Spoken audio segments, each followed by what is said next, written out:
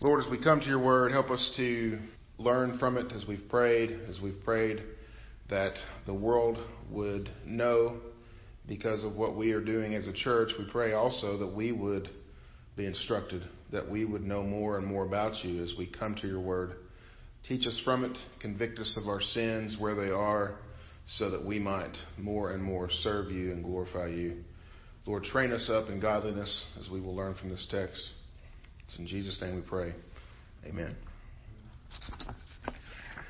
And so one of the things that I thought about, Murray High started this week, as most of us know, and one of the things that I do every year is I show my students this video, it's a TED Talk, and it's by a lady named Angela Duckworth, and she wrote a book called Grit, The Power of Passion and Perseverance. It's a great book. Encourage you to look at it. She's a professor at the University of Pennsylvania, psychology professor. And basically in her talk, TED Talks are these short little excerpts that kind of drive this really strong point home. And she's talking about the thing that sets successful people apart from those who aren't successful is this unquantifiable quality that she calls grit. And I think we all understand what this is, right? This concept that hard work pays off more than smarts pays off. And we, one of the things we try to instill in our students is you need to learn how to work hard. Your smarts will only get you so far, and so you need to learn this work ethic, and we want them to do that. We'd all, I think, understand, and we'd rather have someone who works hard for us rather than someone who's just smart but does nothing. We understand that. So what does this have to do with the text and with our church? I think Paul is going to talk about this idea of training up in godliness, something that he says has a high value for us. He compares it to physical training, which he says has some value, but is not the same value as training in godliness. And I think we get that too. All the sports that are starting up. We had the fall sports kickoff last night, and all the football and all the stuff that's going on. We understand that training up and physically is an important thing. Ask a coach. They'd rather have a hard worker than someone who's just simply talented, because talent takes us only so far. And so over and over in this text today, we're going to read words like devote and immerse and practice, training and toiling, striving, guarding, keeping, these kinds of words that require action over long periods of time. They carry with them the connotation of a reward that is at the end of this long period of time. Not an instant gratification, but something that you work and strive for.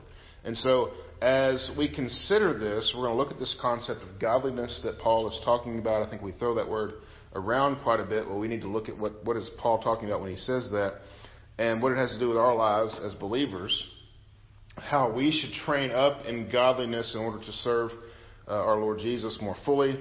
At the center of this idea, of course, is the work of Christ, who saves us once and for all, relieving us of any condemnation.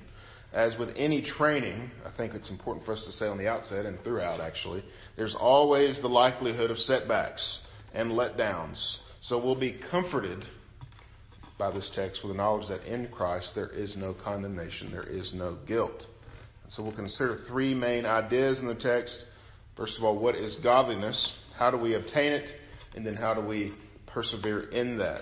And so with that, I'm going to read the text. Let's stand together as I read from God's Word. 1 Timothy chapter 4, verses 6 through 16. It says this: If you put these things before the brothers, you will be a good servant of Christ Jesus, being trained in the words of the faith and of the good doctrine that you have followed. Have nothing to do with irreverent, silly myths. Rather, train yourselves for godliness. For while bodily training is of some value, godliness is of value in every way, as it holds promise for the present life and also for the life to come. The saying is trustworthy and deserving of full acceptance. For to this end we toil and strive, because we have our hope set on the living God, who is the Savior of all people, especially those who believe. Command and teach these things. Let no one despise you for your youth, but set the believers an example in speech, in conduct, in love, in faith, in purity. Until I come, devote yourselves to the public reading of Scripture, to exhortation, to teaching. Do not neglect the gift you have, which has been given to you, was given you by prophecy when the council of elders laid their hands on you. Practice these things, immerse yourself in them, so that all may see your progress. Keep a close watch on yourself and on the teaching. Persist in this, for by doing so you will save both yourself and your hearers. Amen. This is God's word. You can be seated. So again, lots of strong words, lots of commandments, lots of imperative type words in this text. Just a little bit of a background first here. Verse 6 says, if you put these things before the brothers. Verse 11 says, command and teach these things. So what is Paul talking about, these things? There's a lot of debate here, but I think it's fairly simple. There's no reason really to debate that. Paul is talking about what? This letter, right, that he's written to Timothy. This whole of instruction that he's given to Timothy concerning the structure and the behavior of the churches. This is important because it's from this that we're going to derive this context of what godliness consists of. Paul actually uses the word godly or godliness quite a bit in this text. There are several key themes in the opening chapters of this book and in the closing ones here. And Paul is calling Timothy to teach and to command these things to the church in order to train them up in good doctrine. And so I'd say that Paul defines good doctrine as not only what we believe concerning the nature of God, because we see that in this book, but also how we should respond to Him and and what He requires of us. You know, the Shorter Catechism sums that up very well, saying, what is in the Word of God? Well, the Word of God contains everything that we are to believe concerning Him and all that He requires of us. It's fairly simple. I think it's helpful for us to hear that and understand that for those times that we want more than that. We want the Word of God to tell us more than those things. We are actually in the 500th year since the Reformation, since the date that Martin Luther nailed the 95 Theses to the Wittenberg church door. And that date is actually approaching us, October 31st, Reformation Day. There's another holiday on that date, but it's Reformation Day to me. And you're going to hear a lot more of this in the days to come. God's Word is sufficient for us when it comes to what we need to know about God and as a training manual for us as well, training us up in godliness. So that isn't to say that other books can't be helpful at all. I'm not saying that, but when those other resources start to take over, that's when we're in the wrong. And you see that quite a bit, and it's unfortunate. The same can be said of other pastors, and I think of even myself. When a pastor begins relying on his own wisdom rather than the Scriptures, we should be wary of that. How can you tell? Well, the Scriptures are become a vacant and fleeting thing from his sermons. All right? And so those are the types of things that we should flee from rather than flee to. There are lots of great resources out there for training believers in doctrine, and we should use those, but we should always check those against the Scriptures. I think that should go without saying, but unfortunately it does not. And so, what are we going to look at first? Well, what is this concept of godliness? We'll look at verse 6 again with me. If you put these things before the brothers, you will be a good servant of Christ Jesus, being trained in the words of faith and of good doctrine that you have followed.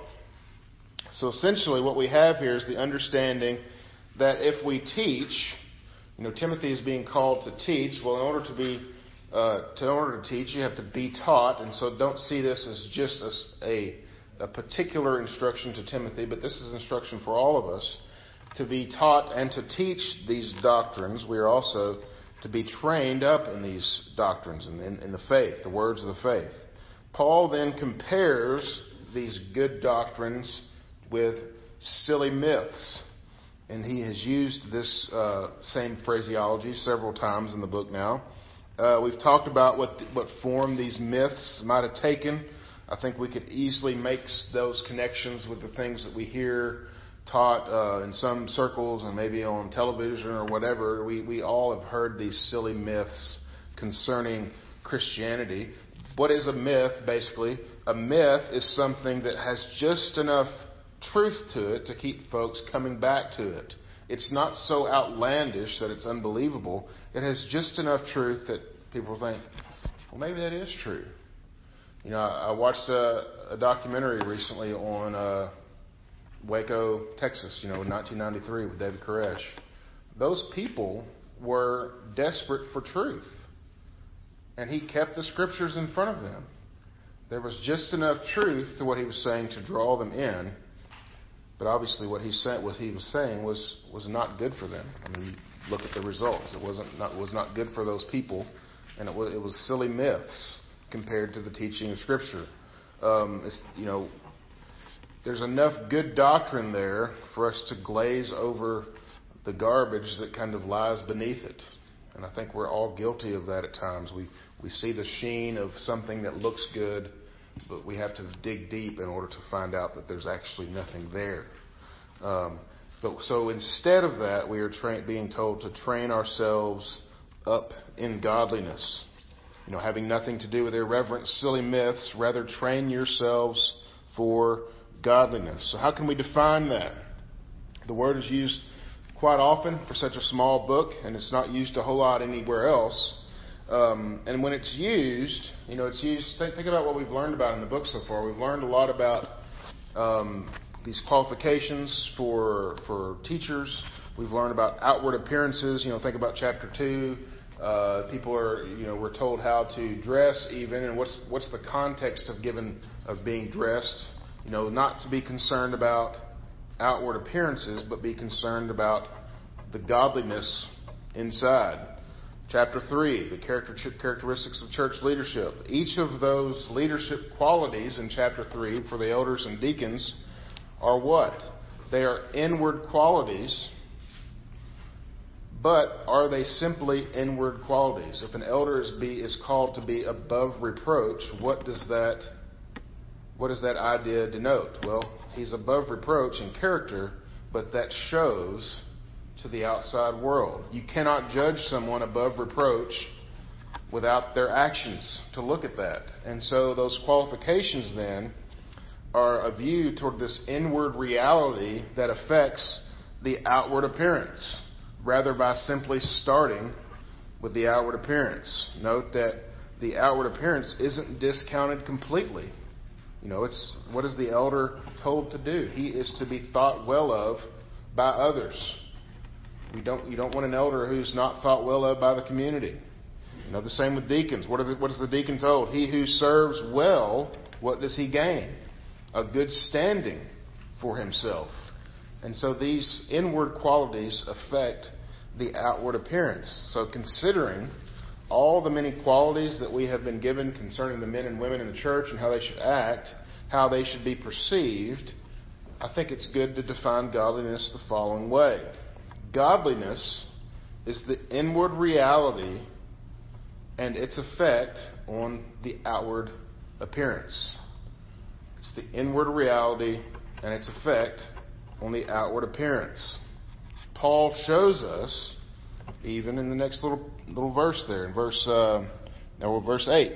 For while bodily training has some value, godliness is of value in every way, as it holds promise for the present life and also for the life to come. Bodily training has some value. But what is bodily training in this sense? It's purely outward. It's purely an outward thing versus that which affects the heart. To think about this in just a very practical sense. Show me someone who mistreats others, who's sneaky in their business dealings. I'll show you someone who has a skewed doctrine. You can't have a good doctrine and also mistreat others. Those two things don't match. If their inner character is flawed, the fruit of that character will also be flawed. Jesus often talked about the fruit on trees and this idea of, what is within the man will show itself. Out from the heart come the words of a man. You will know a tree by its fruit. We are told that our fruit is basically the works that show an inward working. If the tree is dead, it will produce no fruit. If the tree is alive, it will produce good fruit, and people will see that fruit. And so, what do we do then when we have character flaws, yet we want our outward appearance to go along with someone who has a better character? Think about this. Have we ever done this? Have you ever known something about yourself? Well, this is I really have trouble with this, but I'm expected to act this particular way. So what do we do in those situations? We fake it. Or as Paul Tripp says, Paul Tripp's a Christian author, he's great, encourage you to read his books. He says that we staple good fruit onto a bad tree. Get the image of taking a piece of fruit and literally stapling it to a tree.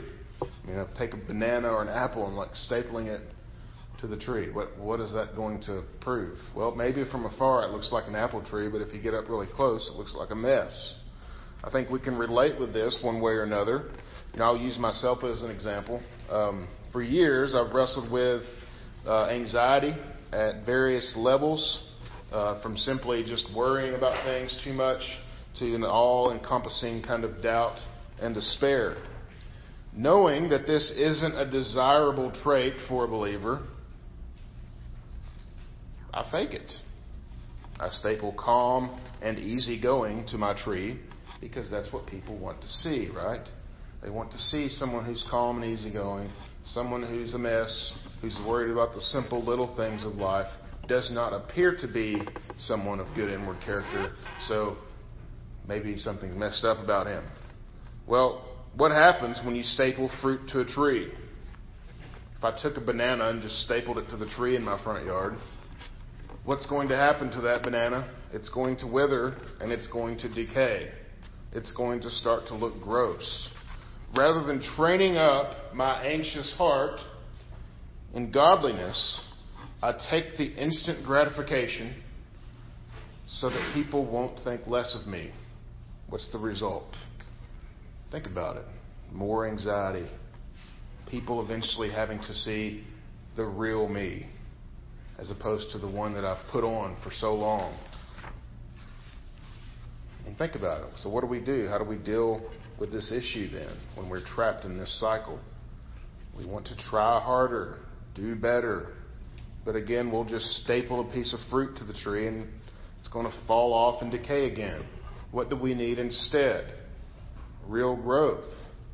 Where does that come from? Well, how do we obtain it? This idea of godliness. Paul talks about that. Look at verse 10. For to this end we toil and strive, because we have our hope set on a living God, who is the Savior of all people, especially those who believe. Paul says that it's toward this godliness that we toil and strive. Does this contradict what I just said about not needing to try harder and do better? No, because our striving isn't about, or shouldn't be about, earning favor with God or man especially, but toward our own training. My anxiety is something that I've had to work with and to work at. I recognize that this isn't how I should be. And so then I do things that will help with that. I don't beat myself up over it. I don't have to fake it either. I'm anxious because I believe things that aren't true.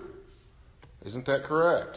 So then what should I do if I'm believing these things that aren't true and those things cause me to be anxious? What should I do? I should find things then that are true.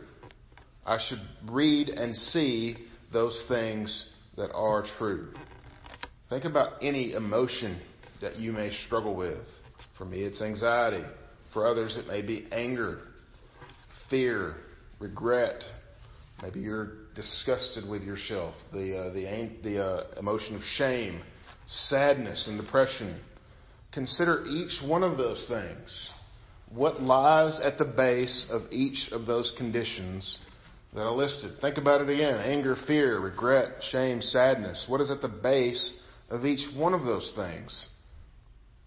A lie. What is the lie of anger? That you're in control and that you have to act out in order to retain that. What is the lie of fear? The lie of fear is that no one's in control. Regret, that your past defines you. Shame, that you're broken and you can't be fixed.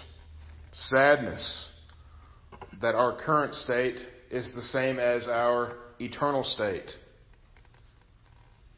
Where do we learn truth that counteract these lies, that prove these lies wrong? Do we learn it from the world? No.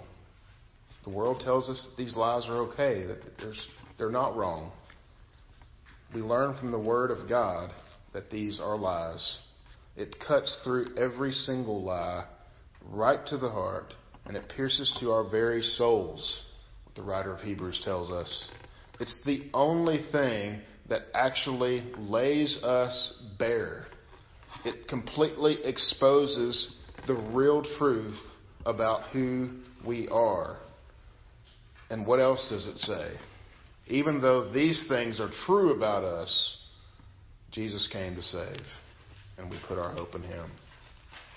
Can you imagine something so true and wonderful that it lays us completely bare on one side, but on the other side it tells us, you are forgiven of that.